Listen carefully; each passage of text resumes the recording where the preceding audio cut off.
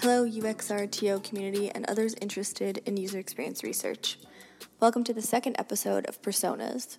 Personas is a podcast series that features members of the UXRTO community, where I speak with a different user researcher each month to hear about their successes and challenges and introduce you to some of the extremely talented individuals that make up the UXRTO community.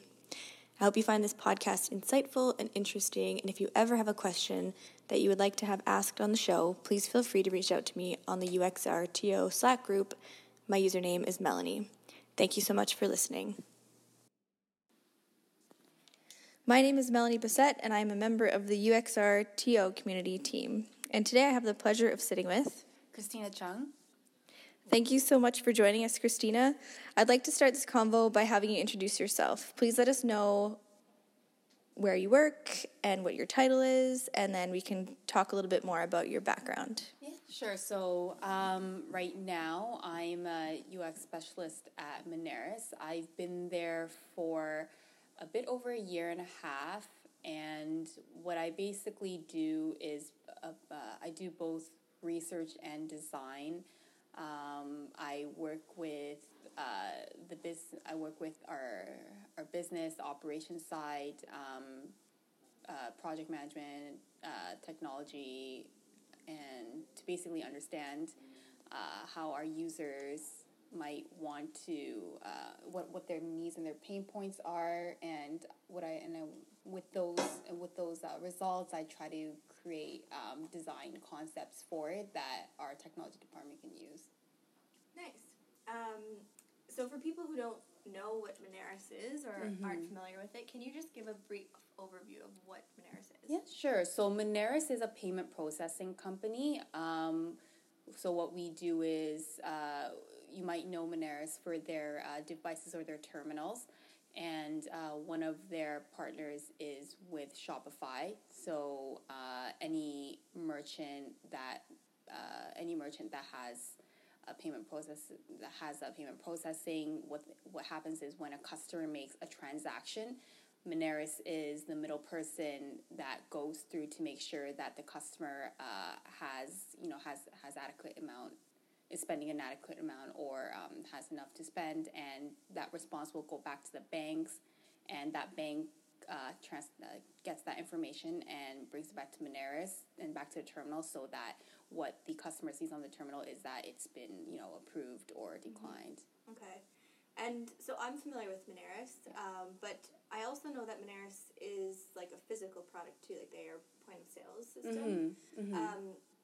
Is the point of sale system itself developed like where you work, or is that another third party that provides the hardware? It's the third party. So it's mainly Ingenico or Verifone products that actually that we actually take the devices of the terminals from, and the software our technology team will customize it. Oh, okay. Yeah. Cool. Great. So you mentioned that you're a UX specialist. Can you talk a little bit more about your background and how you got into being a UX specialist? Yeah, sure. So this actually happened. So when I first heard about the term user experience in general, it was about 5 years ago. Actually, I can't do my math right now, but it was back in 2011 when I had my first co-op term. I was a project coordinator at that time for a web development team, and my director at that time, he was talking about user experience, and in 2011 there wasn't any job postings about user experience. No one really knew what user experience was. So when it comes to that, no one knew what UX research was or UX design was. But then I started doing some research with some of our users, so applying basic research methods, right? So like surveys. It was mainly surveys, like drafting surveys and all of that. And in my courses at the time, so I did my major in sociology, my bachelor's degree in sociology, and what they were teaching in school at that time was social research methods. So cool. I did my research on UX at the time, like on Google, and I saw the connection between applying social research methods and how it can be applied in UX to really grasp what it was. And I thought that, I could really, make something out of this, even though at the time, there were a lot of UX jobs, mostly in the States, and obviously it's not until a couple, even maybe in the last 2-3 years, that UX started booming in Canada. So, that's how I found that about UX. Cool. And then did you do any other types of programs to, really get a better understanding of UX besides your undergrad, or did you make it so that your undergrad just led you into getting into UX? So I mainly, I did rely on learning more about the research methods with my degree, but I also really taught myself by applying it at different job functions, right? So at that time, when I was a project coordinator, by working with the end users and applying the research methods, that's pretty much how I learned more about the research side of UX. I've done it in other co-op terms as well, by just working with end users, crafting questions, really understanding what their needs or pain points are, even for basic projects like SharePoint, like a content management system. How would a user really navigate through a site to find the information that they need? So I really just pretty much tried to apply it in as many work settings as possible to, create something, to create content that I could put on my portfolio. Because I also noticed the trend a couple of years ago when I was getting to UX that there were portfolios being created, and I didn't really understand what they were, but I did my research on Google and saw what other people were doing and really tried to mimic that and see what makes up a good UX portfolio. Yeah, for sure. To really tell you a story. Yeah. Cool. So you mentioned that one way to get into this world of UX was to try and find a way to make a really good portfolio, to show that you could apply those skills that you learned in school into the industry. Can you talk a little bit about what your experience was making this portfolio, and how did you decide what you needed to include? Because I think in my experience too, when I was looking for a UX research job, a lot of companies ask for a portfolio, and then I think as the field matured, a portfolio for a researcher wasn't as required. So I feel like now it's still pretty mixed. So if you could just speak about what your experience was like. Yeah, I agree. It is a bit mixed. I think it's also, when it comes to doing the actual research process and the findings part, it doesn't seem as exciting as the end result, which is the visual part, right? Sure. When you see something, very colorful and very modern looking, it's just to one person, it seems very exciting. But research findings, unless you actually tell it in a story format, you can't necessarily get everyone's attention. But for the research part, what I start with is in my portfolio, I usually start with the actual introduction of what the project or the case study is about, and I go into explaining a bit about the problem that I tackled, the research methods I used, the type of participants I've had, and what I do is I do try to include visuals in, so I'll make personas. I'll try to make journey maps to really not make the reader read so much, but actually just see the visuals and the data and how I've actually used the data I've gathered and make it into a visual itself. Yeah, it's easy to digest that way. Yeah, exactly. And then from the findings from there, as the other half of the design part that I do, I would go ahead and showcase lo-fi to high fidelity wireframes to show how the research data has influenced the quality of the designs. Yeah. Yeah. That's really cool. So do you think that what you said about how it's not that exciting to to show like the research findings as it is to show the end result. Mm-hmm. And that's something that I like feedback that I was given to when I was applying for jobs. It was like, okay, maybe you spent a lot of time with the visuals, but like you're applying for a research position, not a design position. So like we don't really care about the end result. And I think that, I would definitely encourage people who are looking for a research position to not get so caught up in the end result. Would you agree with that statement when it comes to research specific applications?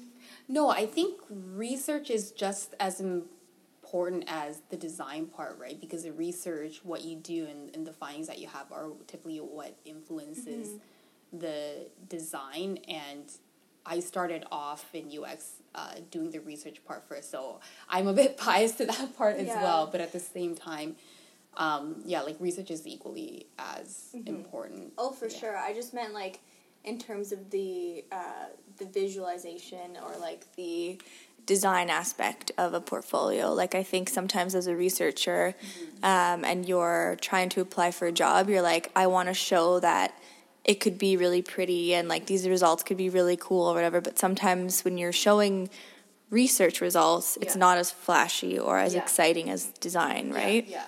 So that's something that I've definitely realized as well. So you mentioned also in your portfolio, you did research and design because you're a specialist. Can you talk a little bit about what being a UX specialist is like in your day-to-day? Like how do you divide your time between research and design? So in the research that I do, I really try. So right now, I guess to give a bit of a background, there's no actual UX team. So UX in my company, Moneris, is still very new. So what I try to do is, because there are so many people involved in a project and everyone has their opinions, I try to bring in, I guess, more of a subjective perspective, right? So really by understanding what the user's like motivation and needs are, I would address them by saying, I've talked to the end users and this is what they said, and then from there I really try to, I guess, limit the many opinions of all the stakeholders in the room. So that's what I do. Cool. Okay, so you mentioned just prior to just a few minutes ago that you use the research as a subjective method to get stakeholders to kind of like understand what the users are actually saying and what their needs actually are, and not just going off of assumptions. Can you tell us a little bit about how do you get stakeholder buy-in, and is there ever like a really difficult, is that ever a difficult thing to do, and how do you mitigate that? I try to get the stakeholders involved as early on as possible in the process. So what I'll do is if I ever want to sit with talk to a user, I can show them like a script that like I've drafted to see like what kind of questions I would ask them, the type of method, and I try to educate them in the process, right? So that I guess when after a few weeks pass by, they don't ask me, how did you get these results? I don't understand what this means. So I think, to really mitigate that, really educating them and getting them early on involved has worked for me so far. So that's what I try to do. That's great. Have you ever dealt with a difficult stakeholder or just like product or project manager even, and how do you, go about resolving the difficulties? I think there will always be those difficult stakeholders, especially when you work in a big company, and it's not so much that they don't like the change, but there's certain processes that's already implemented within the company, right? And that's tried and true, and they're very much used to going through with the process. So, to really change that's another project in itself for a big company, right? For sure. So, I mean, I still try to, I try to get the stakeholders involved and really try to get them to think out of the box and apply more so of usability principles whenever I show designs on a screen, that this is what most people are practicing right now, and this is something that the users will most likely accept. Mm-hmm. So I try to show it by education and design. Yeah, that's great.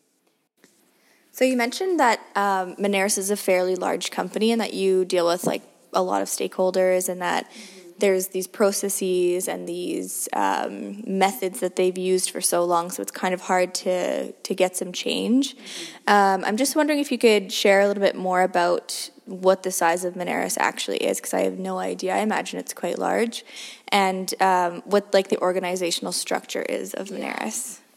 I mean, I guess it's not that large, but I mean, it's still around 2,000 people. Yeah, that's pretty large.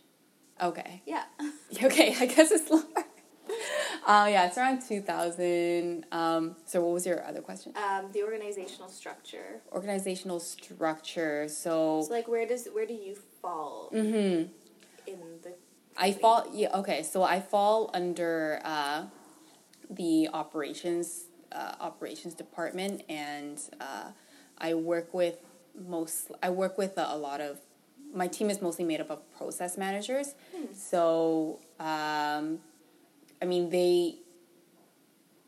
I guess within that team, I do kind of stand out, but at the same time, I do learn a lot from the process managers from a project management perspective, and they use the Lean Six Sigma methodologies too, right? Just like kind of like how UX has their own methodologies. So sometimes I see like, I guess, overlaps in where we try to build empathy with the customers or with the users, but at the same time, process managers are very much process oriented, and I guess they don't really look at the emotions aspect as much as UX researchers look at the emotions aspect.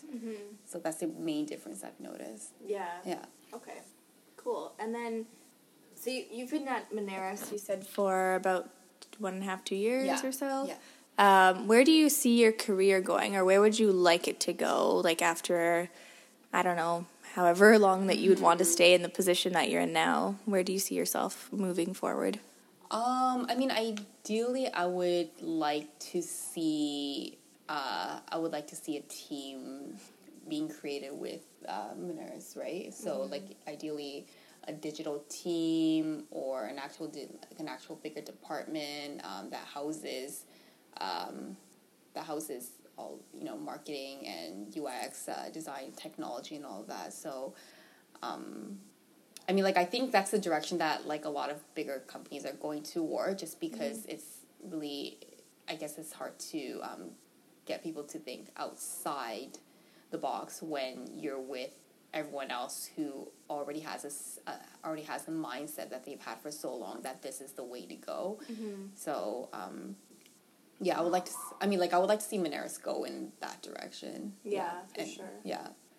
So, you mentioned that you're the only, like, UX person at Moneris. Like, I don't understand how that's possible when you have a team of 2,000 people. Yeah. And, like, you're a technology company, too. Like, you're the only designer? I mean, there are a lot of other designers. So there's web designers, there's graphic designers. But in terms of, like, actually doing, I guess, with, like, a formal title with UX, I'm the only person. So yeah, like I guess, so, like, mainly with my role with the research aspect, that's what I try to bring in. Yeah. I do apply best practices sometimes, but it's not always, it can't always be applied, right? You really have to know who your users are. You really have to know who our merchants are to understand how to deliver a design that that they'd be satisfied with. Yeah, they're satisfied with. Yeah. Cool. Okay, so I'm curious to know about, as a one-person UX team and the only researcher at Moneris as well, how do you present your findings to different teams to make sure that they're really understanding, like, what it is that you're trying to get across? Mm-hmm. And, like, how do you do that in a way that's concise and really, like, easy for people to digest? Yeah. So I usually create deliverables like personas, journey maps. Sometimes I really try to make it, I try to create content that's less reading, so that it's, yes, like you said before, so that's more digestible. Sometimes it will be in quick report formats or in quick emails if they're very short recommendations, or very short, I guess, small quantity and findings, or sometimes I'll do PowerPoint presentations as well.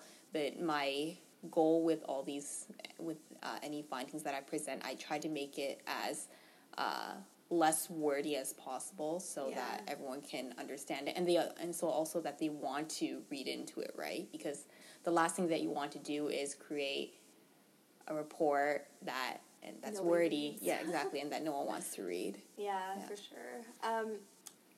Something else just came to mind too. So when you're talking about research, it sounds like a lot of what you've mentioned has been a lot of qualitative research, like talking to the merchants and the end users. Do you take care of any quantitative research, or do you guys have like a data team or something that also does that? Yeah, we have a data analyst on our teams, and so he uses Tableau. I'm trying to learn Tableau myself, but basically we use that together, quantitative insight into what type of merchants we have and what type of products they use, and sometimes it is the starting point before we do get into qualitative. All right, so we talked a little bit about making a portfolio earlier in the episode. I wanted to ask you, and I really like asking people this question who are researchers especially, because again, as we talked about, it's a bit of a newer field. Like, some people prefer, fancy portfolio with like also designs, even though researchers and designers are different.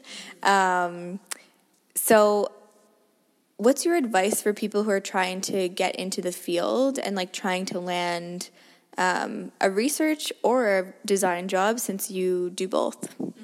I would say to read up on just basic research methods. I think those are try to read up on them and apply them as much as you can. So that you know how familiar you are with the research methods and how you can apply them, and what you could do with the insights that you get. I'm not sure about the post. I'm not sure about the schooling part, because I think that a lot of people who do get into UX research, they do come from a variety of backgrounds. Mostly I've seen are in I've seen in humanities, but I've seen people with different backgrounds in UX research.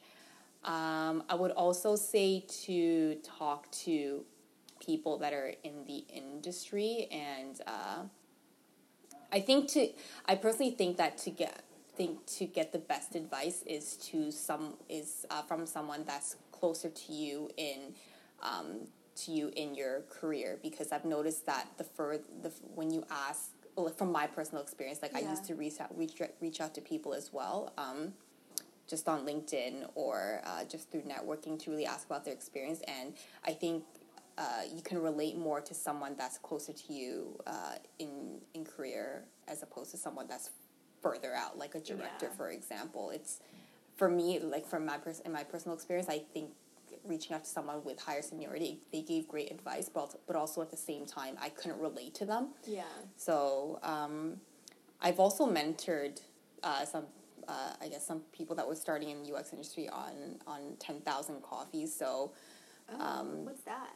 10,000 Coffees. It's like a mentoring network site. So you can. Oh, that's so cool. So you can look up people in a certain field, and they'll reach out to talk to you, and then they'll say, let's grab coffee. And usually I've met with 3 people so far who actually wanted to get into UX, and those conversations have usually turned out to be like 3 hours. Wow. Yeah, so they literally, I've gotten a lot of questions from, what is UX, how do you get into it, and it's a lot of the conversations are a lot about back and forth about what UX is, and I also think that you learn a lot about yourself by actually teaching it to other people as well, or what you know. Yeah. So I try to do that. I try to do more of that as well. Yeah. Yeah. Cool. Okay, so this is my favorite question that I like to ask people who are in the UX field. So what is it that people think that you do when you tell them that you're a UX specialist, especially? Because I think the word specialist, too, is, like, pretty rare. Yeah, so when you tell people your job title, like, even your family or friends or new people, like, how do they react to that? I think when I first told my mom what I do, like, so I'm Korean, so I really had to break it down in Korean, and so she basically knows it as a bit of design, a bit of business, a bit of computer work. So pretty accurate.